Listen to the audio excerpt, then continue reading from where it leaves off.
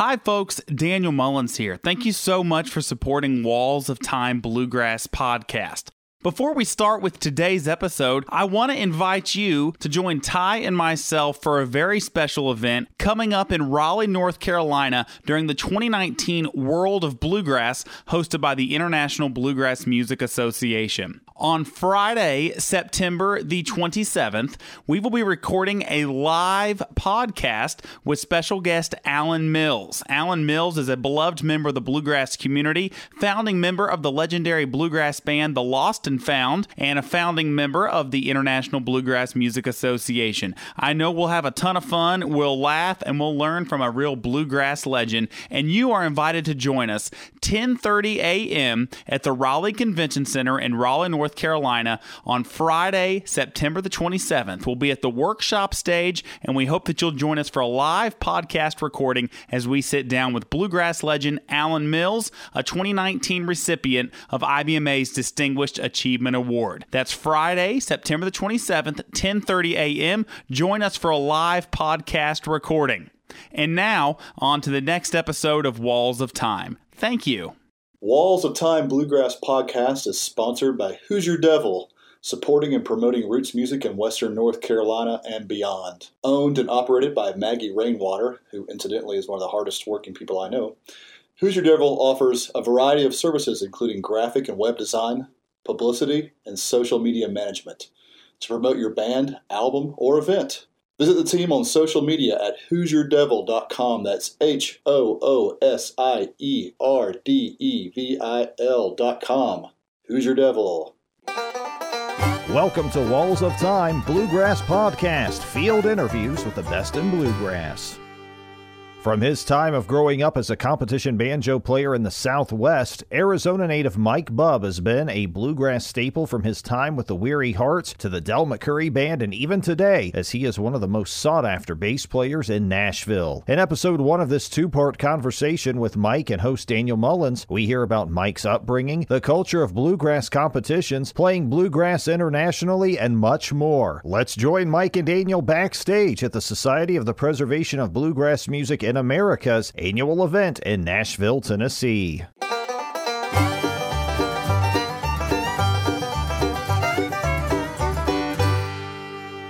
Well, Mr. Bubb, you were telling me about the Weary Hearts. How did that band get started? Well, we were basically we were born out of a band contest in a way. We Ron Block and another fellow named Eric Uglum and myself used to travel around and play in picking contests and kind of made our living doing that. And we would back each other up and compete in different contests. And we'd travel out to California. I lived in Arizona. They lived in California. So we would go to Utah, New Mexico, sometimes Texas, that far to go and compete. And but we entered a band contest in Arizona with a guy named Butch Baldessari on mandolin, and that became sort of the point that we said, hey, we can have this. This is our band. We've got it together. So that's how it started, just from picking friends from playing at festivals, in the tri-state area, the Southwest, and so it was kind of born out of that. And then just started getting serious about getting bookings and trying to make it work. So we took it from there, And we were speaking before we started recording about how the Weary Hearts and Dustin Miller and the Union Station all kind of were growing up and playing a lot of the same contest circuits at the same time. Yeah, we were all sort of contemporaries of each other, and friends, and we actually shared, I think, a trade table or a trade show table at IBMA one year with Dusty Miller, and we were always, we did some recording projects together with some of the different, various combinations of all those people. Just recently listening to Butch Baldessari's album that he made right when he moved to Nashville called Old Town. And these are all instrumental tunes that he wrote on the road while we were playing leading up to moving to Nashville. It's a great album. And on there are two of Alison Krauss's tunes and twin fiddles with Andrea Zahn and Tim Stafford on guitar. And it is just some really great sort of, lost treasures out there, great bluegrass instrumentals, really good stuff.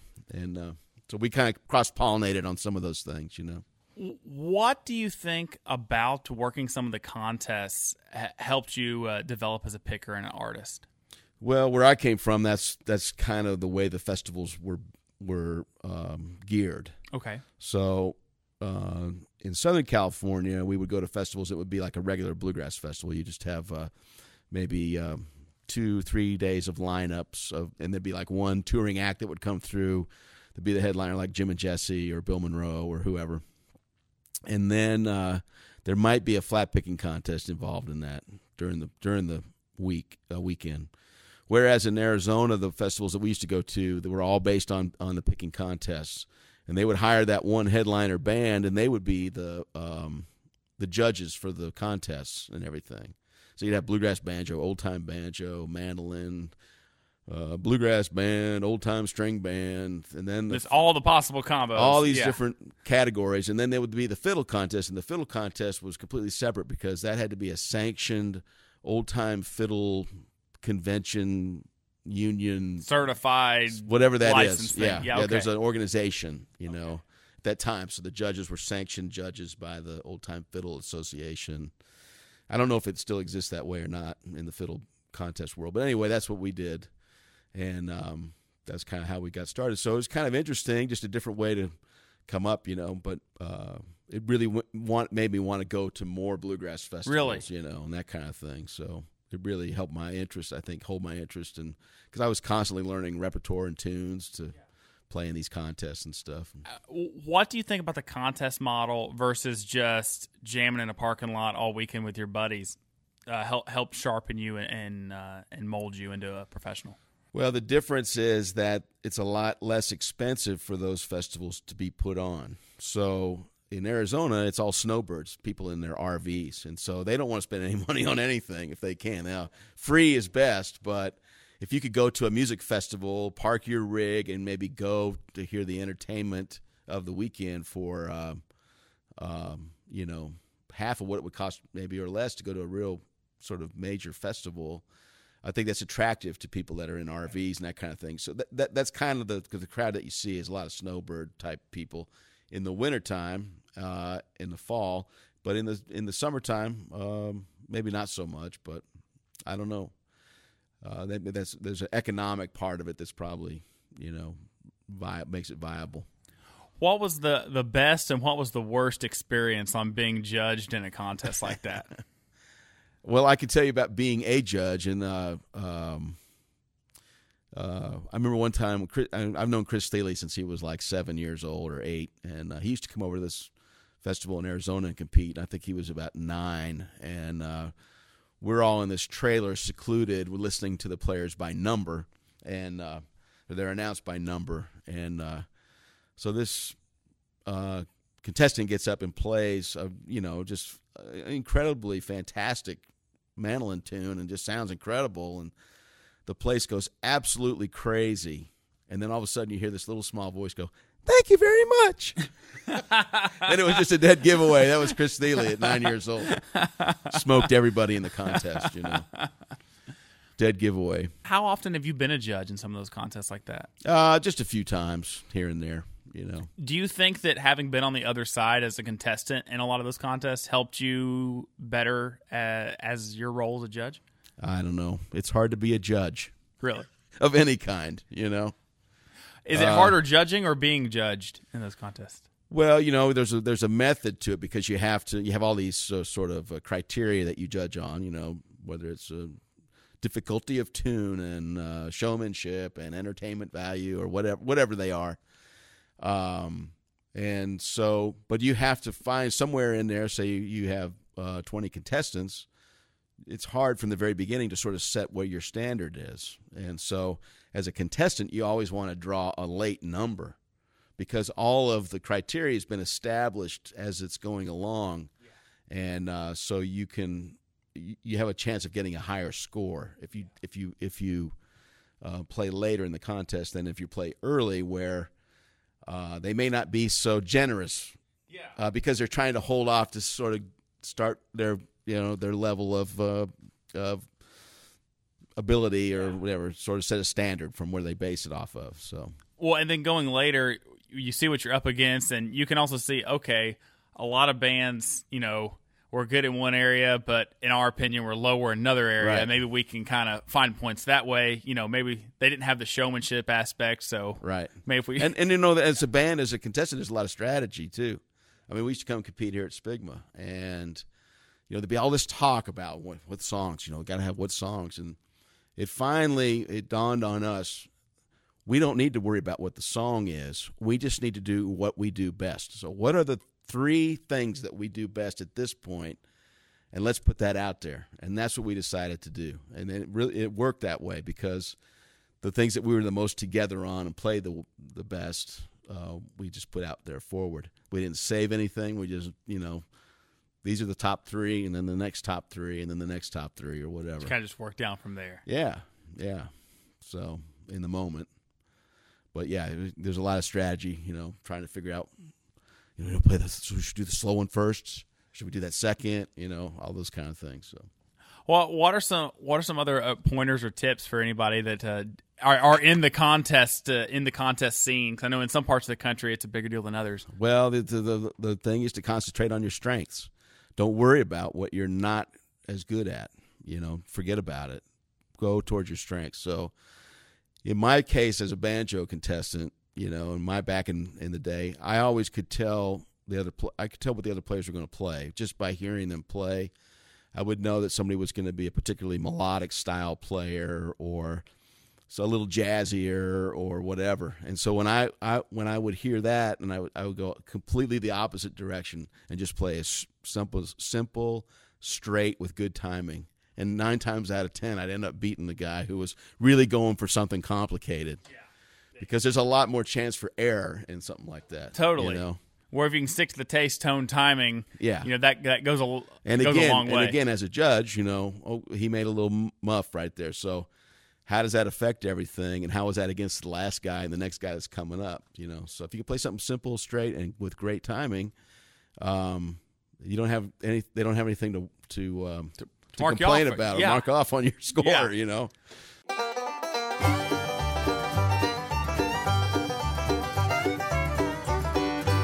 Do you ever feel like the hustle and bustle of life keeps you from accomplishing your goals and staying on track? Have you ever felt exhausted at the end of the day, but yet feel like you've accomplished nothing? Help focus on your goals and stay on track with the Self Journal from Best Self Co. Whether you're starting your own business, a college student, or you're just feeling overwhelmed with day-to-day life, the Self Journal is packed with tools to help you get more done, with features including daily planning, a 13-week roadmap for your goals, inspirational quotes, daily and weekly habit tracking, and a place to record morning and evening gratitude. Best Self Co. offers a line of productivity tools to help you accomplish more. Check out all of their products at bestself.co. Use code Bluegrass to save 15% off of your first purchase. That's bestself.co, code Bluegrass to save 15% off your first purchase. And now back to Walls of Time. What about being a banjo player helped you be a better bass player down the line? Well, more than anything is just learning all the repertoire that you learn as a lead musician, whether you play the mandolin, guitar, banjo, or fiddle. You spend most of the time learning how to play solos to vocal tunes, instrumental tunes, all kinds of musical pieces that you play with other people and compete. So I was just constantly, learning repertoire. So when you go to the bass, you know how all these songs go. I don't know how to play the bass yet, but you kind of know where the changes are, and in a lot of bluegrass, there's a lot of nuance down in there in the way that chords change or the way you play a chord and the way you play against a chord change on the bass. And so those are little things that you learn when you're learning the tune, and it just carries over. So a lot of it was carrying over from learning all that stuff. So learning how a bunch of the tunes were structured, laid out, how all the parts work together. Yeah. By being a lead instrument, you probably paid more attention to that, whereas some people that coming in just as a bass player maybe oversimplify it a little bit. Well, you're learning that, but you're really learning the large number of songs. Yeah. You're listening and learning a break to, or if you're playing in a band, you're learning all these breaks. So really, it's the quantity that you're taking in. It's hard, I would say, to start just as a bass player, having not played any other instrument or learned a list of songs some form of repertoire on another instrument. It can be done, of course. There are bass players that just play the bass. But, you know, I think playing another instrument just gave me a head start. Yeah. You know, all I had to really do is kind of refine how to play the bass, which is a whole nother thing than playing a banjo with picks and a light strings and that kind of thing. What are some of the most difficult aspects of playing the bass in bluegrass music specifically? Well, for me, it's a couple things. One, it's a very physical instrument. So after years of playing the bass, I have all these ailments that, unfortunately, I think everybody gets as they get older, you know. In my hands, I've had all kinds of tennis elbow, shoulder problems, and they kind of work themselves out. You work through them. I don't really have any blisters or anything because my calluses are pretty much stay intact all the time because I play so much. But so that part of it, the physical part of it, you know, is just it's hard on you. It's hard to switch back to banjo from playing the bass because my hands are just like, you know, claws. And, you know, there's a lot of finesse that goes into playing the banjo and a touch, you know, you have to have. And it's very different than the finesse and the touch of playing bluegrass bass, you know. But also, you know, just in playing the bass and being around other recording musicians, you kind of learn about simplicity and sort of supporting a song and that kind of thing, leading a singer, those sorts of things. They're not really teachable, you know, they just come from experience. There's a lot of bass players that like to play the lowest note at all times and keep the bass in the lowest registers for that extra bottom thump, you know. But that's not always the best place to play, you know. I like to move up and down on the register of the bass with the way the melody moves. So if the melody goes up, then I would go up to a higher register with it and down with it when it goes back down, that kind of thing. Just try to follow it and support it kind of that way in a harmonic sense. But I don't know, you know. Well, who were some of your favorite bluegrass bass players that you try to emulate or try to adapt some stylistically? Well, I would say my biggest influence is Roy Huskey Jr. just because he was so preeminent and prevalent when I was coming up in the 80s. He was on everything, you know. And he was played on all the records, and he played on all the TV shows. And so even before I got to Nashville, of course, I knew who he was. So he was, you know, the most high-profile, most visible for you growing up. Okay. As far as, you know, then of course, there's people like Mark Schatz was playing with Tony Rice when I was coming up. And before that, had played with a couple bands with Bela Fleck. And so he was kind of a preeminent influence in the early days. Of course, Todd Phillips on those Bluegrass Album Band records. You know, I learned from all those, and then, you know, when I got to Nashville, I started learning a lot more about, you know, sort of the Nashville bass players of yesteryear that played on all of the recordings probably over the course of 50 years here in this town. And it all boiled down to about 5 bass players, you know. Of course, the King Daddy being Bob Moore. Yeah. He probably played on more records than anybody. I'd say it's a pretty fair assessment. But he couldn't do it all, so there had to be other bass players. You know, Ernie Newton was a guy who was around in the 40s, actually. He came from Les Paul and Mary Ford. So he was more of I would say maybe a schooled bass player. I don't really know much about him, but he's the first guy to introduce the brush and drum snare effect on the bass, and then Lightning Chance was another bass player and also a Grand Ole Opry sort of personality and comedian that also did session work, and he also did the brush work as well on the bass, and then of course Joe Zinkin is another one who probably recorded nearly as much as Bob Moore. Really? And he started in the 30s playing on riverboats. So his musical background was really diverse, and he came to Nashville to play with the Delmore Brothers and then went to work for Roy Acuff in the 40s, in the war years, I guess, and then basically established himself as a Opry staff bass player and an A-team bass guy. And there's a lot of records out there that you can listen to, and you go, "That's Bob Moore playing the bass," and then if you go dig up the session info and you look and it'll say Joe Zinkin on it. Especially Ray Price records, a lot of Ray Price shuffles. Really? They both played on a lot of them, and so a lot of times it's when you think it's one, it's the other. You mentioned the Delmore brothers. I'm a huge Delmore fan, so I'll have to go back and look at some of the credits on some of their I'm guessing probably the 30s stuff. Yeah, 1938. I think he came here to play with the Delmores. I don't know if they recorded with him or not. Okay. Don't know anything about it. I just happen to know that because I was asking Kent Blanton about it, because he's got Joe Zinkin's old bass and he really knows the history. I don't know much about those guys' history other than what they did here in Nashville, but how they got here and that kind of stuff. So bass players, particularly in this town, are almost like steel players. They're kind of like a fraternity almost, it seems. Yeah. Well, I also want to mention Junior Husky, Roy's dad. He was here all through in the 50s and 60s, came here to play with the Louvin brothers, I believe, from Knoxville. And now he's another one that just, amazing, natural talent. And then the guy that came after all those guys was Henry Strelecki. He played electric and upright through the 70s. And then Junior passed away fairly young in the early 70s. So that's when Roy was a teenager. And Benny Martin actually was the one that got Roy to start playing and got him his first gig on the Opry when he was like 16. Wow. Playing with Del Wood. And he used to drive Benny Martin around. He became Benny's driver after his dad passed away. I'm sure that's a job right there. And that's where he got his love for big cars, because Benny always had big Cadillacs, and Roy would drive him around these Cadillacs. Did you ever get to spend any time around Benny Martin? Yeah, I made 2 records with Benny. Really? And he used to come to all of our jam sessions and hang out, and he was an interesting character. He seems like it, the big tiger. Yeah, he'd done it all in excess. He had the greatest stories. I mean, if you've ever seen this Tim Burton movie called The Big Fish, when I saw it, all I could think of was Benny Martin.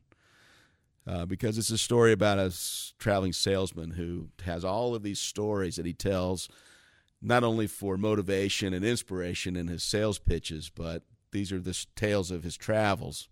But over the years, they take on these unbelievable twists and turns, and the stories develop and this and that. And the movie's about his son coming back to hear the stories one more time that he got so tired of hearing before, but now that his dad is ill and on his way out, he wants to hear the stories again. So they recreate all the stories in the movie.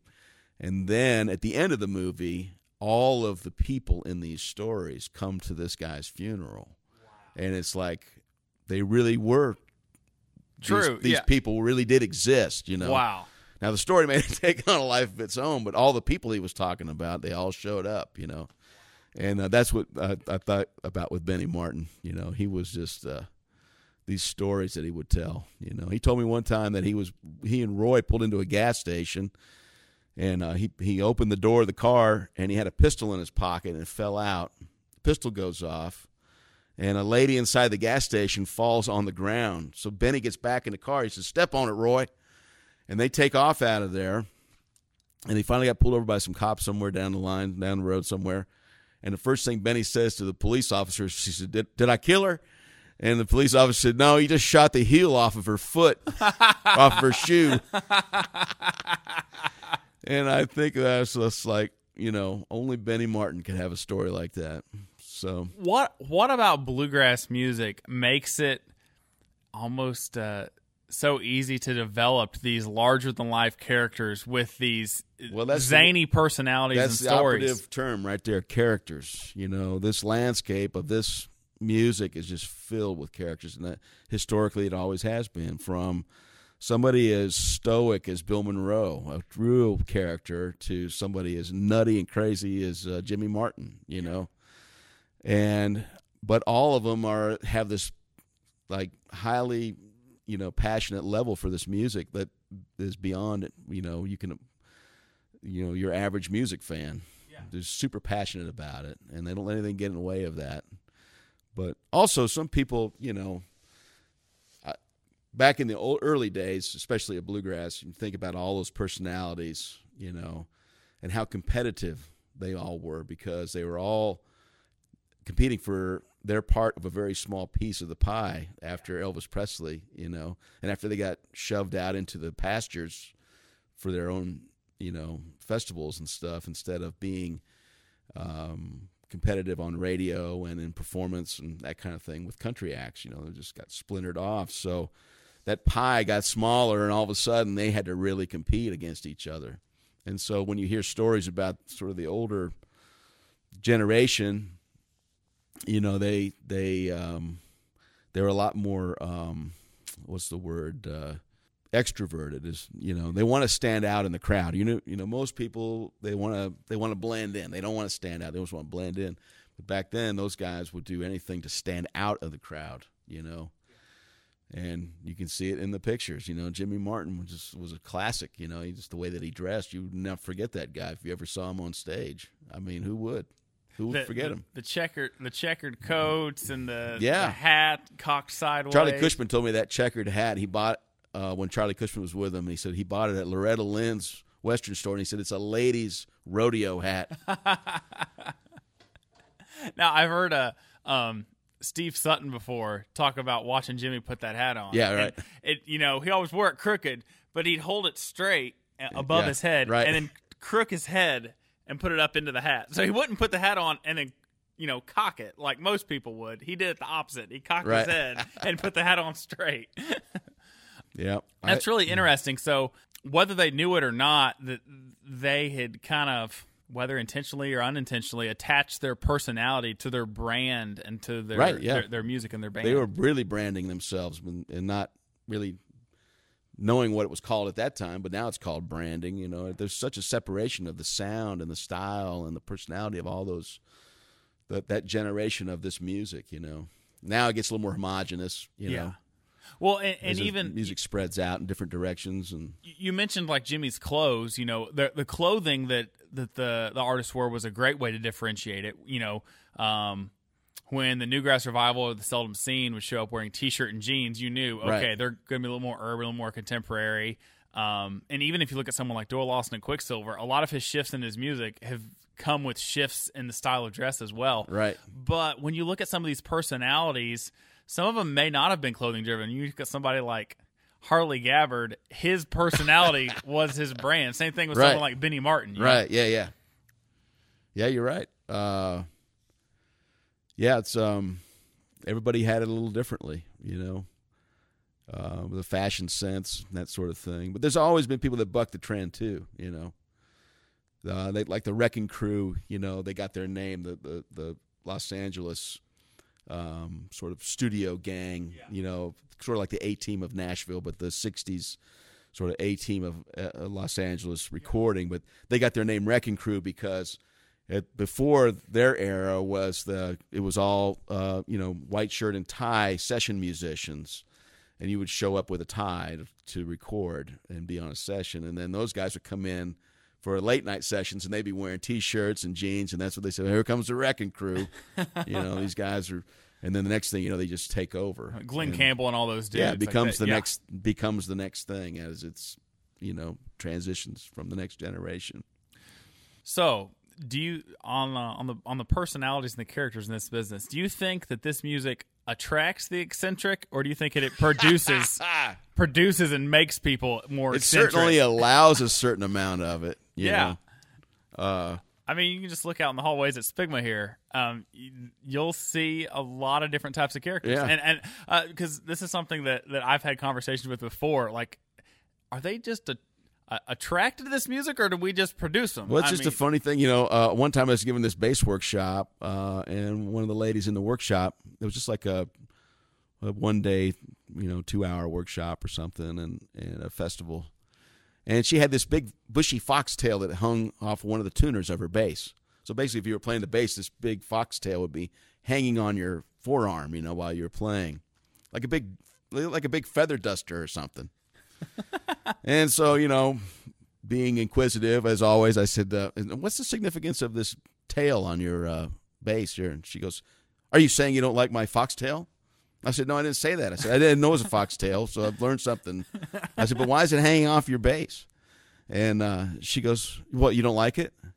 And I said, no, but I said, I will say this. I said, if it was on my bass, it would drive me crazy, and I would have to take it off to play the bass. I said, I don't know how you deal with it, on your arm, whatever.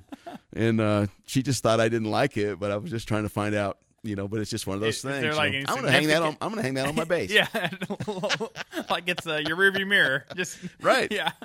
Maybe you could start hanging like air fresheners on your bass. People just do, they just do things, and it's just funny sometimes. You step back and look and you go, okay, well, it's like a MCs of bluegrass festivals. That's like a whole subculture of bluegrass, the MCs.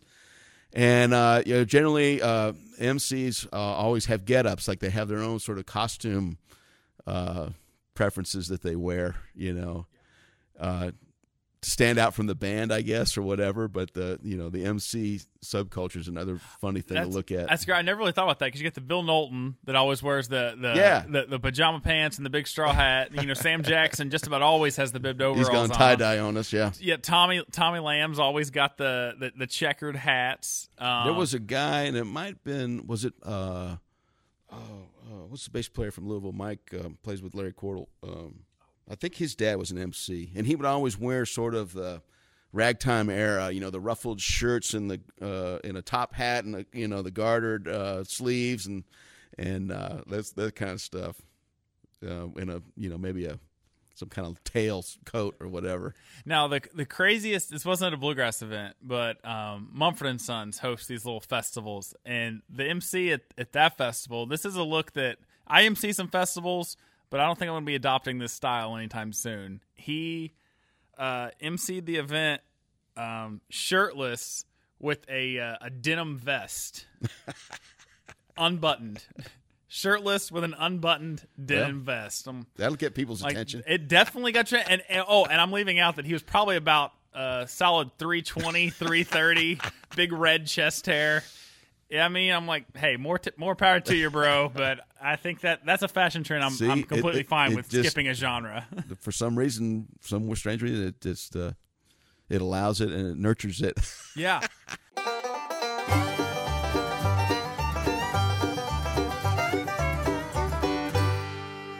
Women love men who care about their hair, and nothing makes a man's hair look better than Samson's Hair Care. Hi, I'm Santana Bell, and let me tell you, Daniel Mullins' hair was a mess before he started using Samson's. Trust me, I'm his girlfriend, but Samson's has made a world of difference. It holds all day. Even after a day of riding roller coasters, his hair still looked great. I couldn't believe it. But even with the all-day hold, I could still easily run my fingers through his hair without it feeling stiff or greasy. But the best part is the smell. It's not overpowering, but it gives off a distinctive, pleasant aroma that lasts all day. Honestly, a man could stop wearing cologne as long as he wore Samson's. It smells that good. Head to samsonshaircare.com to get some hair pomade for the man in your life. Neither of you will be disappointed. Use code Bluegrass at checkout to save 10%. That's samsonshaircare.com, code Bluegrass to receive 10% off. samsonshaircare.com, code Bluegrass. And now back to Walls of Time. One misconception about bluegrass is there is a lack of diversity. But I see all sorts of different people from different backgrounds. Maybe there's some areas that aren't as represented as in others, but I see a wide variety of people that come from all sorts of different backgrounds and cultures that are at this music. I mean, at many events, you'll see people from all over the world. What about this music do you think has such an appeal that they can draw from so many different people groups? I don't know. Diversity is such a big word these days. Yeah. I think people in general are, we're all by nature a little bit tribal. So, if there's things that we're interested in,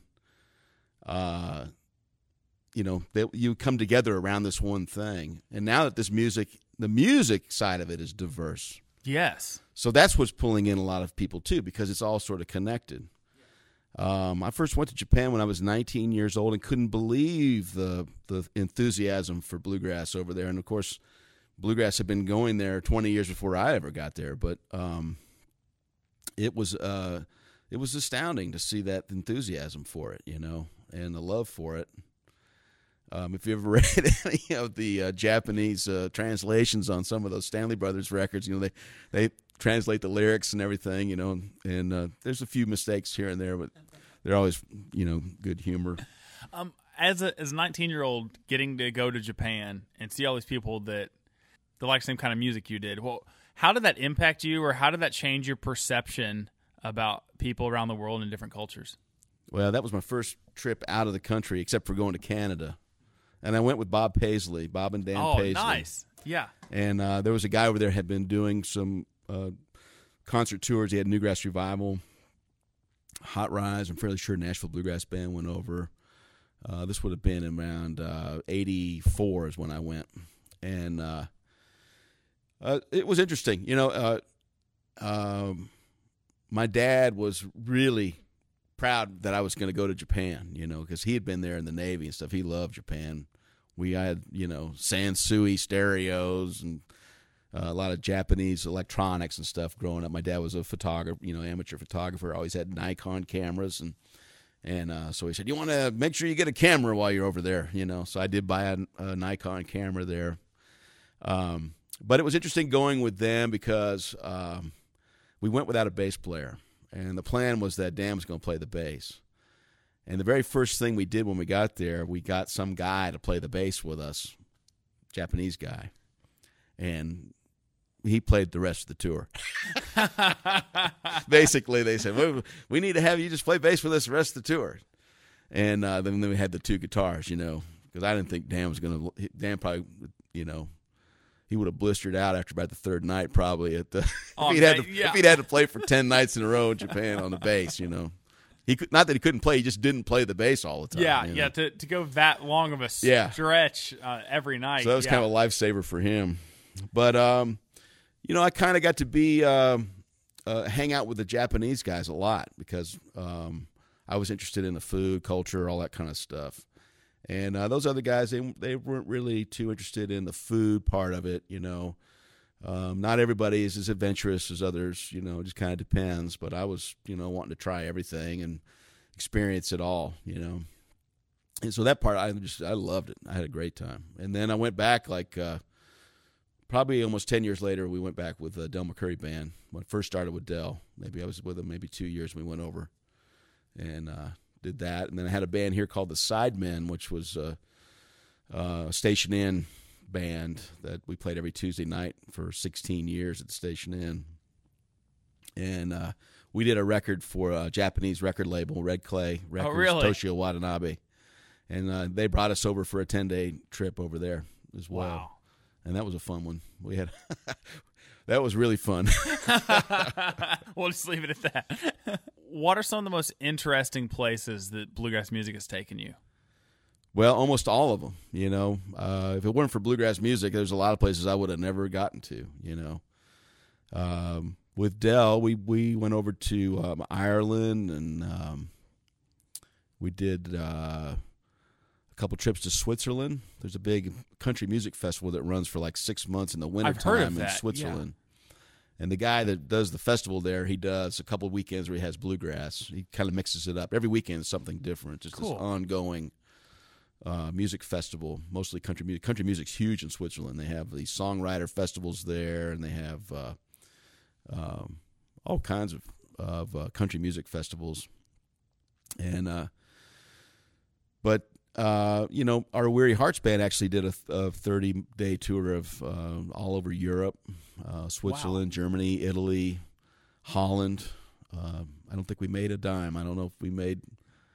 I might have made $300 by the time it was all said and done. Made nothing but memories, right? Yeah. But you're able to do that when you don't have any overhead and you're in your 20s. Oh yeah. But and then later on, when we toured with Steve Earle, we did a European tour with Steve, and with him we went to a lot of places we'd never would have played. Like we played in Amsterdam at the Paradise Theater, Paradiso Theater. We played in Hamburg at some club where the Beatles played. Was it the Star Club?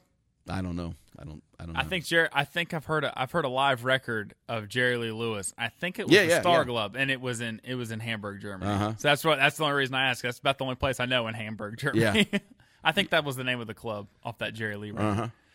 We played all over. Brussels, Paris. Went to Paris with Dell. That was a fun one. Had a little too much wine in Paris. I'm sure watching Del McCurry try to speak French was probably a unique sight. Well, just I don't know. When you go to the Louvre, you have to go. It's like obligatory. You got to go see the Mona Lisa and this and that. So I came up with this idea that when somebody says, did you see the Mona Lisa when you were in Paris? I said, absolutely. But I said the one I remember more than anything is the painting next to the Mona Lisa, which nobody remembers. It's like that's the worst gig in Paris is having the painting next to the Mona Lisa. Nobody remembers that one. But I'll tell you a funny story. We took a train from Paris to Zurich, and we're sort of in this first class section of this train, and it's very comfortable. It's like riding on a big roomy airplane, And there's a guy sitting right behind Del and Gene, or right in front of him, and right in front of them.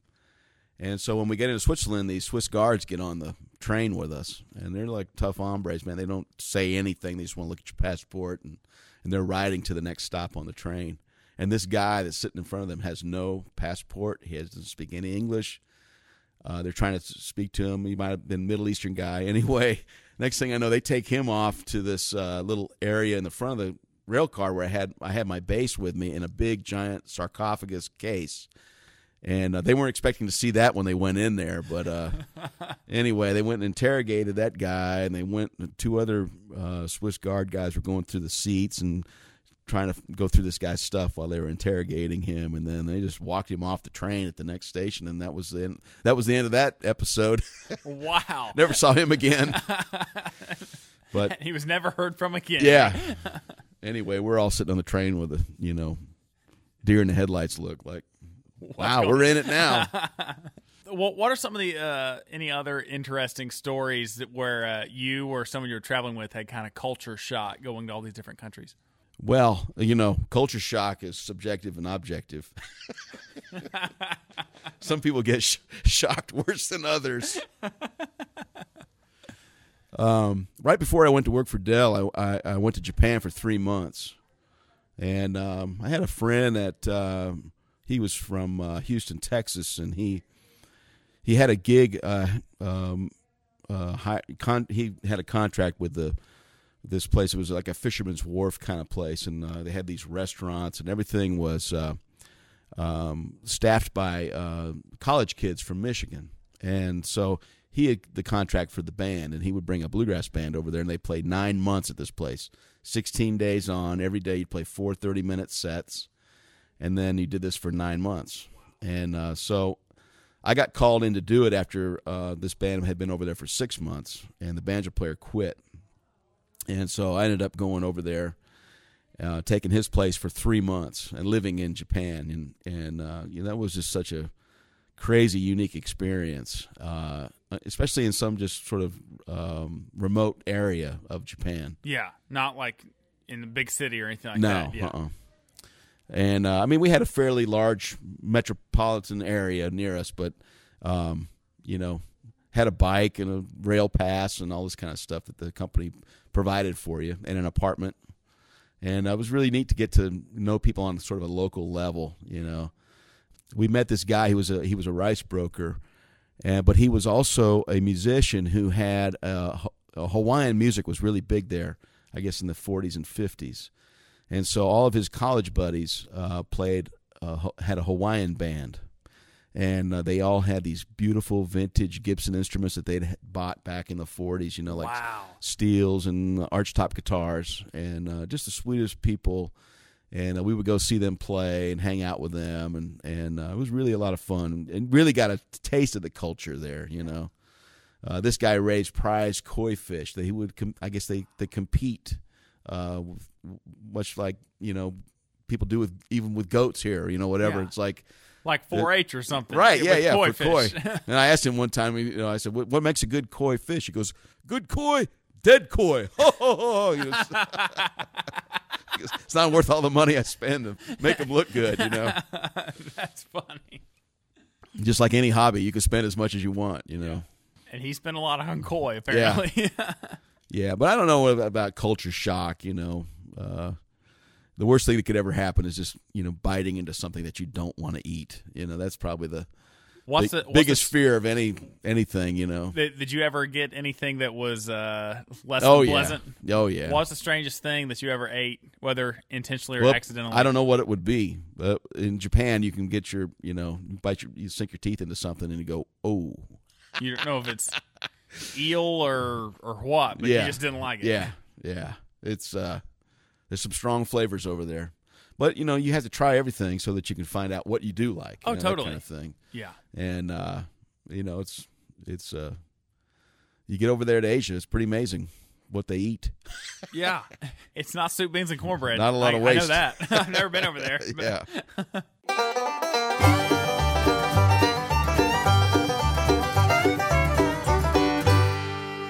Part one of a two-part interview with Mike Bubb, bass player extraordinaire. He has been in bluegrass for the past few decades, and hearing how his journey started from a contest picker to his time with the Weary Hearts and even traveling internationally was very interesting. We recorded this episode backstage at Spigma in Nashville, Tennessee. You could really feel the bluegrass in the air at Spigma. Yeah, Mike's a cool guy. He's been around the scene for, a good many years, as you can hear by his history there, part of some very important groups through the years. Starting with this episode, you're getting to the little bit of history of Mike and him coming up a Southwestern bluegrass guy, which is really cool. I don't think we've had anybody from that area so far on the podcast, or maybe for the whole season, anybody from that area, but it's great to hear a couple things from Mike that I thought were really cool. If you're a bluegrass fan, and, maybe you've listened to a lot of contemporary bluegrass or a lot of really traditional bluegrass, but there's a whole era of groups, and some of the which he was in or were contemporaries of him. He's talking about, or of groups of he was in. We're talking about the Weary Hearts, and then early Alison Krauss configurations and Dusty Miller, and those are really cool and key groups that were of a certain era in bluegrass. So if you haven't heard of some of those, check them out. We're going to put some of those folks on our Spotify playlist as well. Nowadays, if a group like the Weary Hearts came about, they'd be known as an all-star group because each one of those individuals went on to be household names in bluegrass. Same thing with the band Dusty Miller. Several members from both of those bands came to join Alison Krauss in Union Station when she became a sensation across roots music. And it's really interesting to hear about how exciting of a time that was, because before they were pickers extraordinaire and everyone knew who they were just a bunch of young kids that loved picking bluegrass and loved being around the scene. Yeah, and grew up in the competition scene, and I think that's an interesting piece of the music culture. If you're not really familiar with bluegrass and how it's been preserved and the different communities and cultures from which it's sprung out of, that's a really cool aspect of it. We talk about competition and how so many of these players learn the discipline, learn the repertoire, learn sort of the style of music, the school of music in competitions, and a lot of folks in fiddle camps, and then they created their own style and own identity by going on into joining bands and working and playing a lot with those bands. So I think, overall, it's just a really good aspect of this particular kind of music culture to hear about how Mike came through that process. It's a real subculture of bluegrass, is that contest scene. Nowadays, rising stars is Daniel Amick with the band High Fidelity, Ivy Phillips, who she plays a lot in Nashville with the Trailblazers, some Ainsley that plays with Carolina Blue, great fiddler. They kind of were steeped in that contest scene, in that realm, and it really, I think, has produced quite a few pickers because the rigorous schedule, the attention to detail. And, I'm not a picker, guilty as charged. People ask me all the time. I'm not a picker. So it's a very interesting learning more about that contest scene.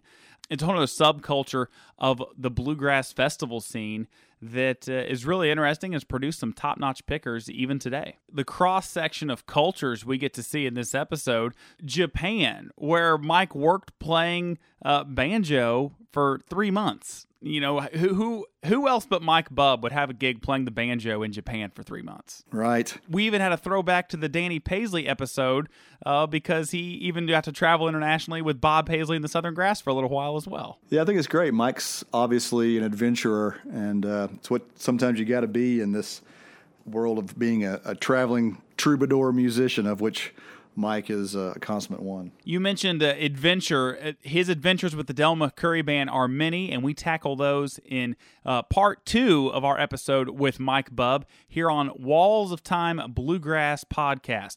You mentioned our Spotify playlist. Why don't you tell folks about how they can examine some of this music that we have been referring to and mentioning in each of our episodes? Yes, on our social media pages, on Walls of Time Podcast on Facebook and on Twitter, we're putting links to our Spotify playlists, and we're making playlists for each episode that showcase the groups that some of these artists are mentioning, some of the songs, some of the artists that are influencing the people we're interviewing. So it's a great way to expand your bluegrass music knowledge base by going to Spotify and following Walls of Time on Spotify, or following the links through our social media pages over there. You can also listen to this entire podcast on Spotify if you are not already. Also on Apple Podcasts. As you mentioned, Spotify, Apple Podcasts, Google Play. We're now on Stitcher, so that's super exciting. So wherever you like to enjoy listening to podcasts, be sure to rate, review, and subscribe to the Walls of Time Bluegrass Podcast. You can find more information on the web, wallsoftimepodcast.com. We'll be back next time with part 2 of our conversation with Mike Bubb. Thanks for listening. Walls of Time Bluegrass Podcast is produced by Ty Gilpin and Daniel Mullins, edited by Daniel Mullins, and is a production of Blue Poncho Media. Visit wallsoftimepodcast.com for more information.